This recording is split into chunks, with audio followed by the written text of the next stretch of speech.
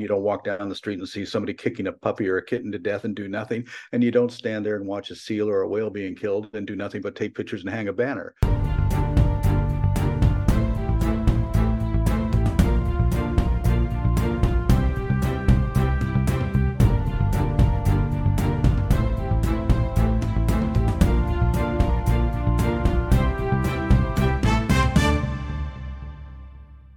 Hello, listeners. I'm Stacey Lee Sherwood from Reality Checks with Stacey Lee, coming to you on All About Animals Radio. Now, if you think animal issues are just about animals, well, no, they also involve politics and economics, so they really do affect all of us. So I hope you learn a little something today and maybe be motivated to act and enjoy the show. So with that, today's guest is Captain Paul Watson. And for those who haven't heard of him, he's had quite the career. Spanning over 50 years, he is best known for influencing public opinion about whale hunting when he was with Greenpeace. In 1977, he founded Sea Shepherd Conservation, first in Canada and then Sea Shepherd Conservation in the US. Now, having parted ways back in 2022, he then founded the Captain Paul Watson Foundation. So, Captain Watson, welcome and thank you for being here. Well, thank you for having me. It's great to talk to you. So, for those who aren't familiar with your illustrious career, let's just get started briefly with your departure with Greenpeace. I believe that you said that you had parted ways because Greenpeace was more docile and you wanted to take more of a direct action approach. Well, I was a co-founder of Greenpeace, but in 1977, I was the campaign leader on the SEAL campaign in Eastern Canada. And there was a point where a sealer was about to club a baby seal, and I ran forward, grabbed the club from his hand and threw it in the water and picked up the seal, took it to safety. And Greenpeace, after the campaign, said that I had stolen the man's property and had vandalized his property. And I said, well, if I had to do it again, I'd do the same thing again. So I don't know if this is the organization I really should be with, because, I don't go along with this bearing witness and watching these things and doing nothing. As I said at the time, you don't walk down the street and see a woman being raped and do nothing. You don't walk down the street and see somebody kicking a puppy or a kitten to death and do nothing. And you don't stand there and watch a seal or a whale being killed and do nothing but take pictures and hang a banner. So that's why I had to leave. And I set up Sea Shepherd with a specific strategy, which I called aggressive nonviolence, which means we're going to aggressively intervene, but we're not going to injure anybody. And after 50 years, I've not injured anybody. Nobody's ever been harmed in any of our campaigns, but we shut down literally hundreds and hundreds of illegal activities. Now, let me ask you a question about the seal huts in Canada. In 2023, it's hard to imagine that this still goes on. It's hard to imagine people are still wearing fur with all the information. What do you think it would take to finally end that? Well, the sealing industry is dead, and it has been dead since 2008 because there's no market for the seal pelts. Right. It only continues to exist because of a $20 million subsidy from the Canadian government to the sealers every year. The quota is still 400,000 seals, but they kill about 40,000, about 10% of that. And the reason being is that there's just what are they going to do with all these pelts? And so they sit in warehouses right now, what they get. And it's just a glorified welfare program. And what's it going to take? I guess getting rid of the Trudeau government.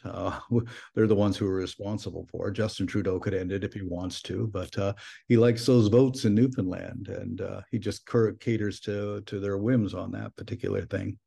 But, we don't interfere anymore after 2008 for a very specific reason, because the government would love us to interfere, because that would then stir up all this nationalistic fervor and everything else. And we're just trying to see it die an economic death, which is what it should be doing.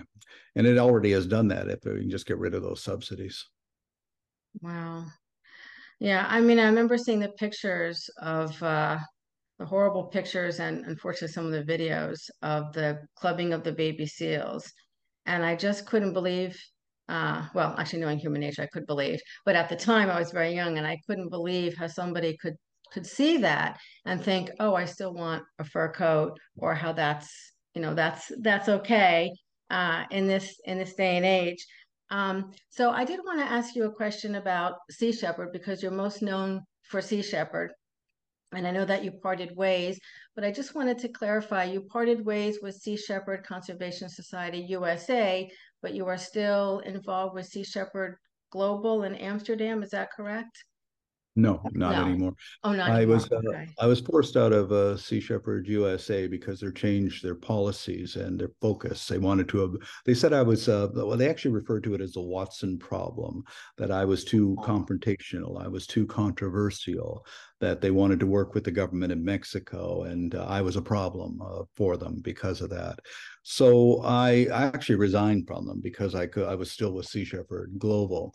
And then in September of last year, I get an email from Alex Cornelissen from Sea Shepherd Global, who is one of the 6 directors, myself being one. And the email just said, "You're hereby dismissed from the global board." There was no meeting, there was no discussion, there was no vote. Lamia Samlami, as the president of Sea Shepherd France, was also a director, and she was quite angry about this whole thing. And she rebelled against that. Also, kept asking questions they refused to answer. And so, in January of this year, she was dismissed without a vote, without a discussion. So, 4 men, Alex Cornelissen, Peter Hammerstedt, Geert Bonds, and Jeff Hansen, now control what they shouldn't be able to control, because Sea Shepherd Global was set up to coordinate ships and campaigns. It was never set up to control the movement. I set it up to be a movement of independent entities, whether it be Italy, France, US, New Zealand, Australia. But these 4 have now taken control of the whole thing, and they're suing Sea Shepherd France using donor money to do it. They're suing me. They're saying that I'm violated their trademarks, and now I'm prohibited from wearing any Sea Shepherd paraphernalia, even though I designed the logos. I'm not even allowed to post any pictures from our campaigns on social media. They say all the archives, all the photos and films belong to them. And so they've already restricted my Facebook account 3 times because of posting things which they thought belonged to them. The latest one, and I'm still actually restricted, is I posted a picture of one of our supporters who was a campaigner in the Faroe Islands in 2015. And they said that photograph belongs to us. And without even consulting me, they had Facebook restrict the campaign. It's almost like 1984, because they're erasing everything about me on the social media, on the websites. They've erased 400 pages of history. Oh my God. Because Lammy and I were asking questions they didn't want to answer, like question number 1: why are you collaborating with the Austral Fishing Company in Australia, and why are you collaborating with Marua Daiichiro Fishing Company in Japan? Right. And they refuse to answer that. The reason they're doing this is because they're getting donations from these companies. Yeah. And the other question, why have you hired an Israeli security firm to, which has got a very bad reputation, to be working with you on these ships? Question number 3, what's happening with these African campaigns, these collaborations you have with corrupt African nations, where you're not accounting for what's happening to the vessels? You say you put out all this publicity, we stop this ship and from poaching and everything, but what happened to the poachers? So you don't tell anybody. When we looked into it, it's like they're held for a week, their wrists are slapped and they're back out there fishing. So it's all smoke and mirrors, really. And but the main thing is that Sea Shepherd, I set it up as a movement, and that movement has been hijacked and is now being controlled by just four men there, plus one of them, and the one in the United States who controls Sea Shepherd USA is a Floridian property developer who has hunting fishing licenses in Alaska and Florida. And he's the guy in charge of it right now. And he's like packed board of directors with people. I don't even know who these people are. They're all friends of his. One of them, by the way, is a dolphin trainer. Dolphin trainer. Yeah. Well, Diana Reese. yeah, Florida is a bastion of animal cruelty. As you know, Florida is just between the bear hunt and what they're doing to sea turtles, and we have more dolphins in captivity than in the wild or in captivity the rest of the country. I mean, we also have tigers and lions here as pets. I mean, Florida is terrible, so it comes as no surprise that someone from that background in Florida would be running Sea Shepherd USA. That obviously doesn't bode well. But let me circle back to something that you said that caught my attention. You said that an Israeli security team was working with Sea Shepherd. Yeah, they've hired this Israeli security team as a protection crew on board the ships on the African coast. But it's a very suspect group, and they're even under investigation in Israel. But the thing is that the security team began calling the shots to the crew, and they've had a few of their captains quit because of this. Because they're no, why are we captains of these ships when the security team's telling us what to do and what they can't do? And this security team's liaisoning with governments in Africa, which are pretty corrupt, really. For instance, why is Sea Shepherd working with the government in Namibia? The Namibian government is killing seals. Right. Right. One is probably the second largest seal hunt on the planet. Why are they working with Tanzania, Liberia, and the countries that are supporting Japan at the International Whaling Commission? Right. So this is what by calling them out on these things is one of the reasons that they called it the Watson problem. I was basically told to shut up, and they'll pay me a lot of money if I just shut up and be a figurehead for something that I didn't agree with. So is the excuse for hiring a security team supposedly against piracy, or did they not even give an excuse or reason for that? That's what they said. They say it's against piracy, but that particular company is pretty suspect. Anyway, when I was running the ships, we had our own security. For instance, when we came along the coast of Somalia, and I didn't have a security team. What I did is I put up Quaker guns, which are big wooden guns that don't fire anything, but they're pretty intimidating look as you approach. And we did have poachers approach, and they just backed off when they saw our big guns. In fact, we were so authentic that a U.S. Black Hawk helicopter flew over and identified us or called out to us and referred to us as a Dutch warship because we were flying the Dutch flag, but the ship was painted with the camouflage colors and had a big 77 on the bow, plus all these fake guns. So we even convinced the U.S. Navy that we were actually a Dutch warship, but it certainly fooled the poachers. So there's no need to be spending a lot of money to hire some suspect Israeli security team.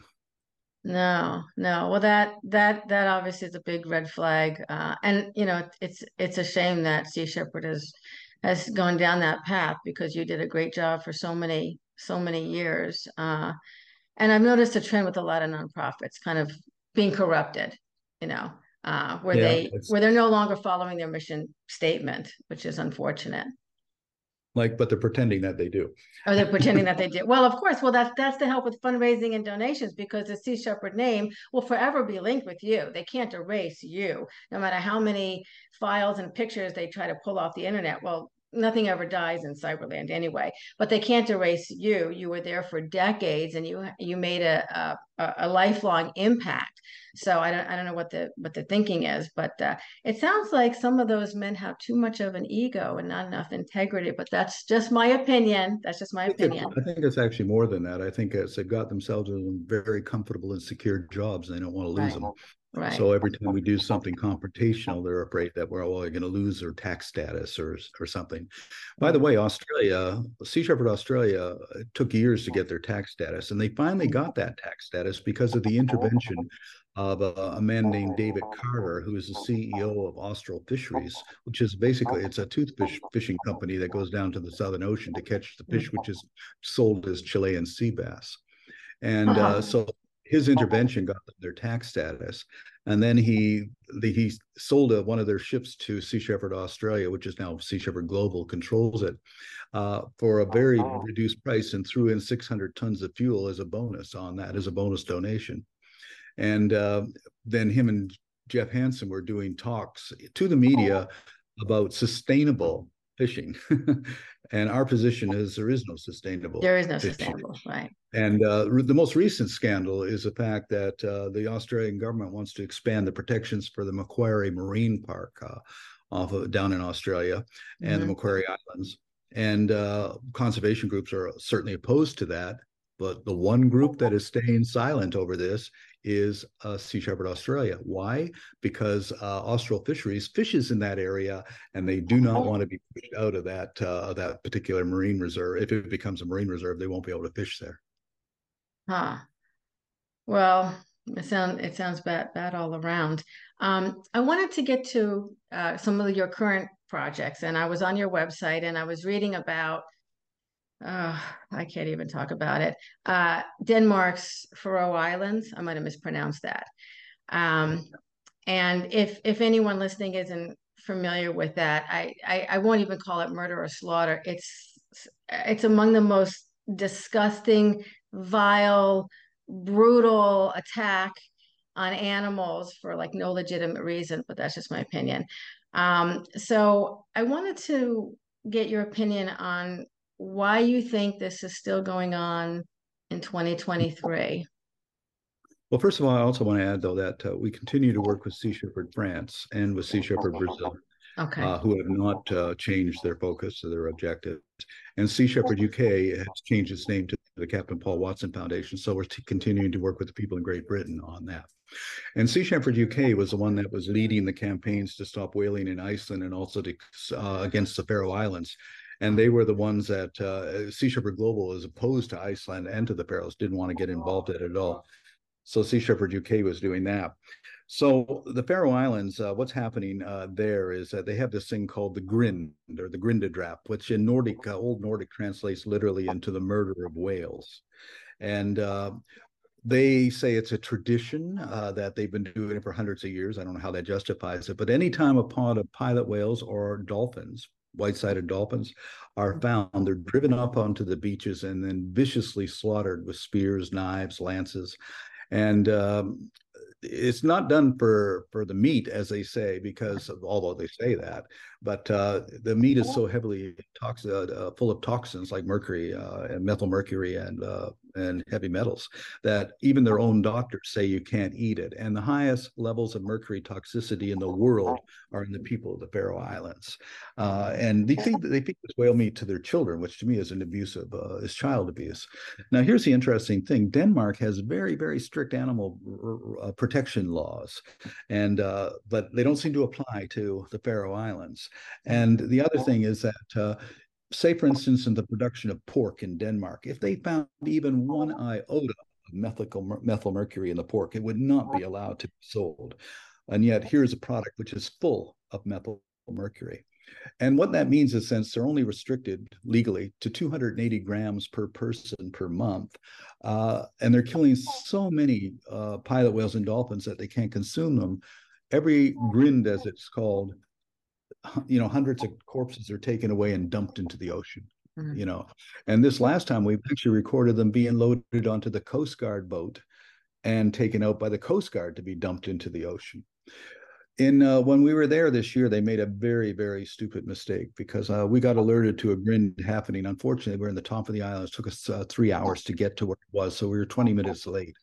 And the bay was still full of blood. But they had driven this pod of 78 pilot whales up onto the beach of the capital of Tórshavn, right in front of a cruise ship, the Ambition, from the Ambassador line. So all these whales were literally slaughtered in front of hundreds and hundreds of passengers, which the cruise ship company was outraged. In fact, made the strongest statement I've ever heard from one of them. They even referred to it as this barbaric, bloody tradition and everything.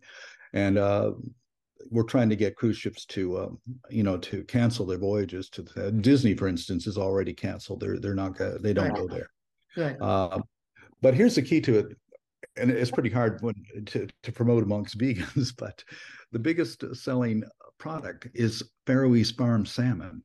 Right. And we're trying to get the idea into people's heads, this understanding that these whales are killed right by the salmon farms. The blood of the dolphins and the whales seeps right through the salmon that they're marketing to people all over the world. And the rotting corpses of the pilot whales and dolphins are sitting right beside and not very far from the place where they're raising these farm-raised salmon. So the campaign we're trying to get underway right now is to boycott Faroese farm salmon. Like I said, it's pretty hard to boycott if you're a vegan, but we're trying to promote that amongst people who do eat fish, for instance. To go, if you know of a restaurant or a fish market that sells Faroese farm salmon, to approach them and say, could you please not do that? You don't have to say you're vegan, because then they won't listen to you anyway. But if you just say, can you buy your farm salmon from, say, somewhere out. Not even buy farm salmon's horrible anyway. Buy it from Alaska, where it's wild caught salmon and it's raised from hatcheries or whatever. It's probably the only place where you could actually justify it. But farm raised salmon in itself is a real problem because, it takes about 70 fish out of the ocean to raise one farm raised salmon. And the industry is full of antibiotics and heavy toxic chemicals that are used to keep the fish from dying from diseases. And the problem was that they transmit these diseases as zoonotic transmission of viruses from the farms into the indigenous salmon populations, which causes incredible problems. This is the reason the state of Alaska bans farming of salmon. They say it's extremely destructive, and it is. It's extremely destructive to the marine environment. It kills anything in the ocean around within a kilometer of a salmon farm is killed by the toxins that are put into the farms. I think Florida wants to get into farming. I think they want to get into like aquaculture. Yeah, Florida, I don't think they can do farm raised salmon though because of the temperature difference. But there are other things they can do, of course. Yeah, I don't recall what it is exactly, but they were kicking the idea around. And of course, Florida water is among the most polluted between the red tide and the blue-green algae, and we still dump human poop in the ocean, so it would be like the worst place you could ever raise anything. But if it's a bad idea, Florida will we'll try to do it. I never see the day that Sea Shepherd would be supporting so-called sustainable fishing. There's no such thing as sustainable fishing. Our oceans are dying, and they're being overfished, overexploited. The ocean's full of noise pollution, chemical pollutions, plastic pollutions, on and on. At the COP21 conference in Paris, my speech to that conference was what we need to hold a moratorium for at least 100 years. No heavy industrialized fishing, heavy gear fishing. Because we're just simply destroying the fish in the sea.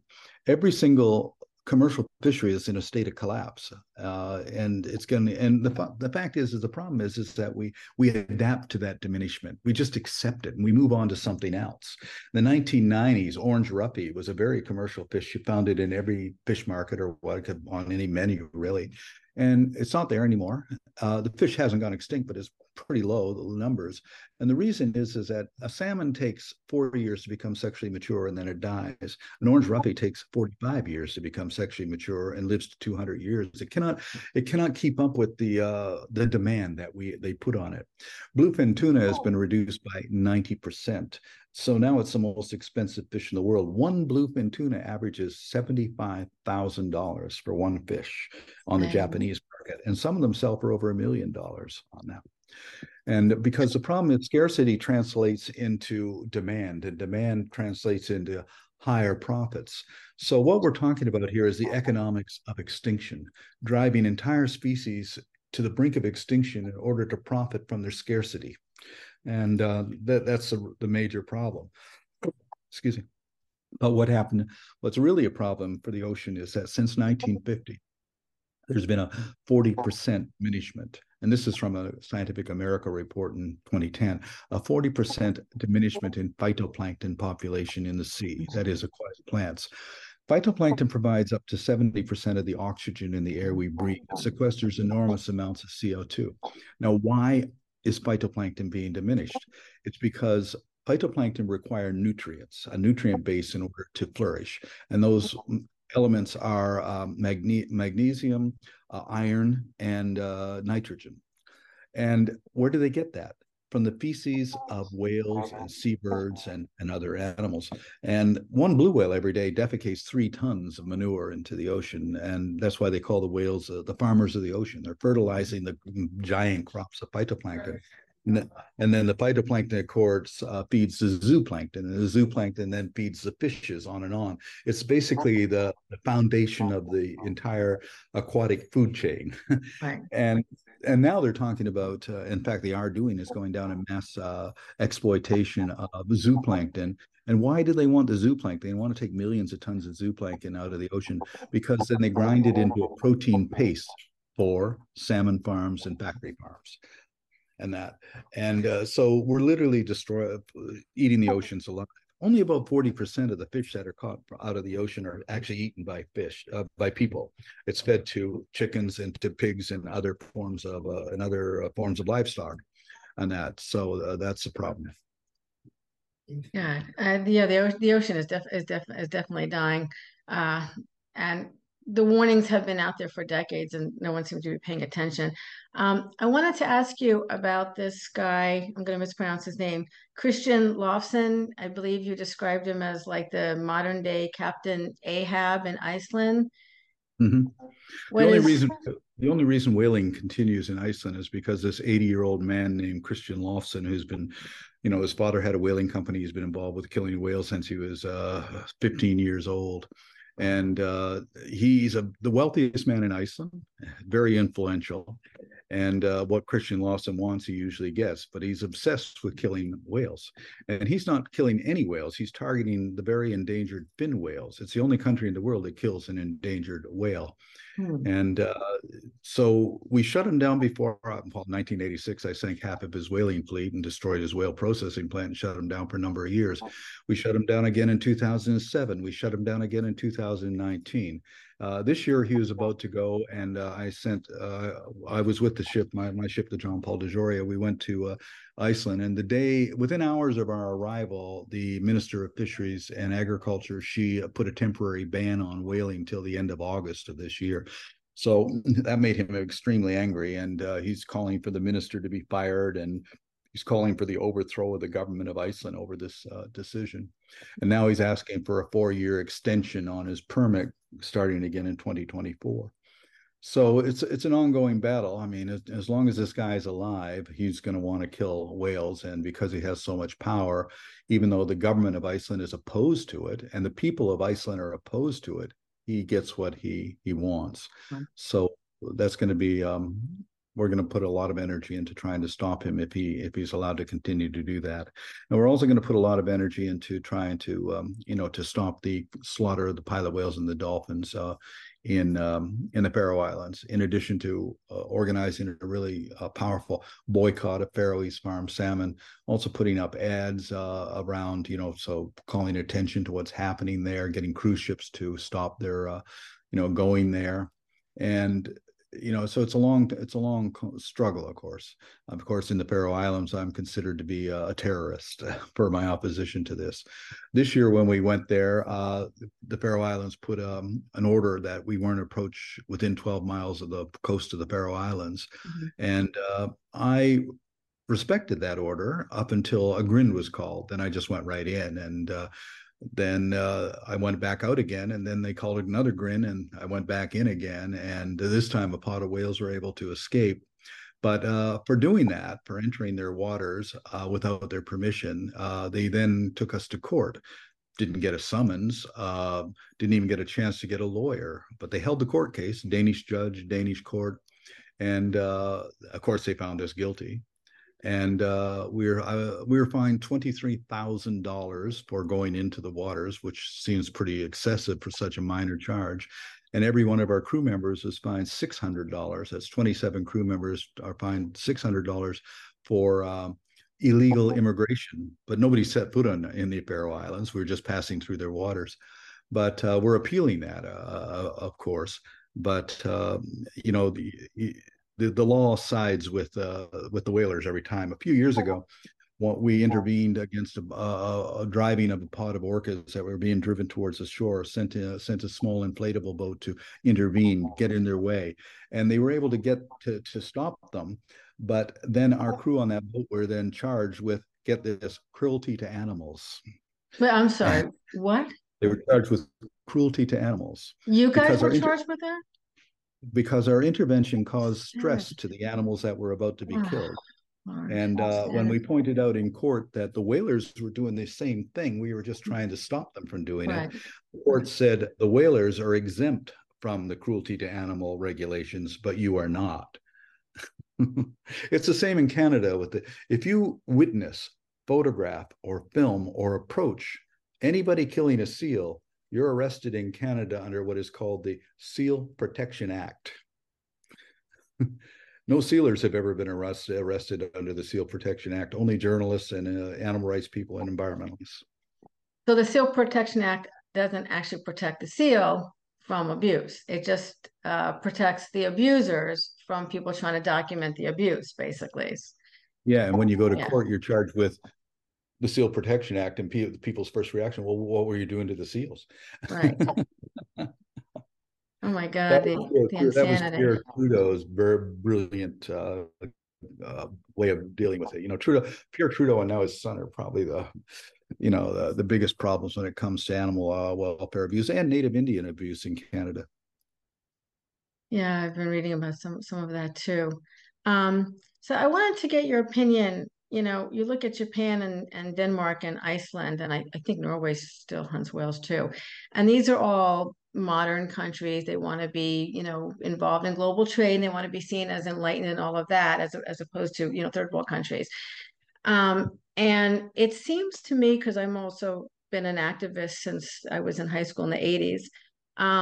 I remember when people would go to protest, there'd be more hope and enthusiasm and more people. There'd be more people at protests, there'd be more people signing petitions, there'd be more people going to hearings and being more proactive. And over the years, it seems that you can't even get someone to go to a hearing when it actually directly impacts them. I was wondering if you think that maybe people are just, I don't know, anesthetized to violence towards animals, or they're like comatose. Well, I can show you one of the reasons right here. Yeah, yeah, People are no longer engaged on these things. And so things are much, much different than they were 10, 20, 30 years ago. right. People are alienated from the natural world and getting more and more so. And of course, it's what I was mentioning before, the adaptation to diminishment. As things become scarce, we just adapt to it. For instance, if this was 1965 and I were to tell you that in 40 years you'd be buying water in plastic bottles and paying as much for that water, if more than that, than gasoline, you would I say, think you were crazy. Yeah, that's who would say, we're not going to do that. But even in New York City, which has the cleanest drinking water in the country coming out of its faucets, they buy it in the store. I know. I know. I mean, I look at the world around and I just can't believe what's going on. And I guess there's no going to the World Court to seek any kind of a remedy, No, I World Court means guess. anything. We Yeah. got a victory in the World Court against Japanese whaling, and Japan said okay, and then went back whaling. That's pretty much the World Court has no teeth at all. Mm. The International Whaling Commission has no powers of enforcement at all. Out on the ocean, outside of 200 miles, it's the Wild West. You can do whatever you want. You know, the reason we get away with our interventions is the same reason they get away with what they're doing. They come after us to strip our flag. Like the Pharaohs just got our Jamaican flag taken away from us, but we'll go get another flag. But it's constant harassment from bureaucrats from around the world because the people who control governments are the corporations with the means to do so. Exactly. Right.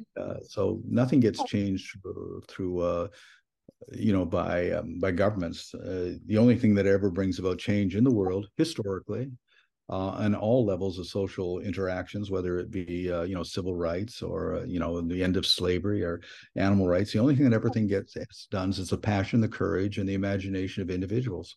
That's the only thing that ever changed. It wasn't the U.S. government didn't end slavery. It was ended by people like Wilberforce and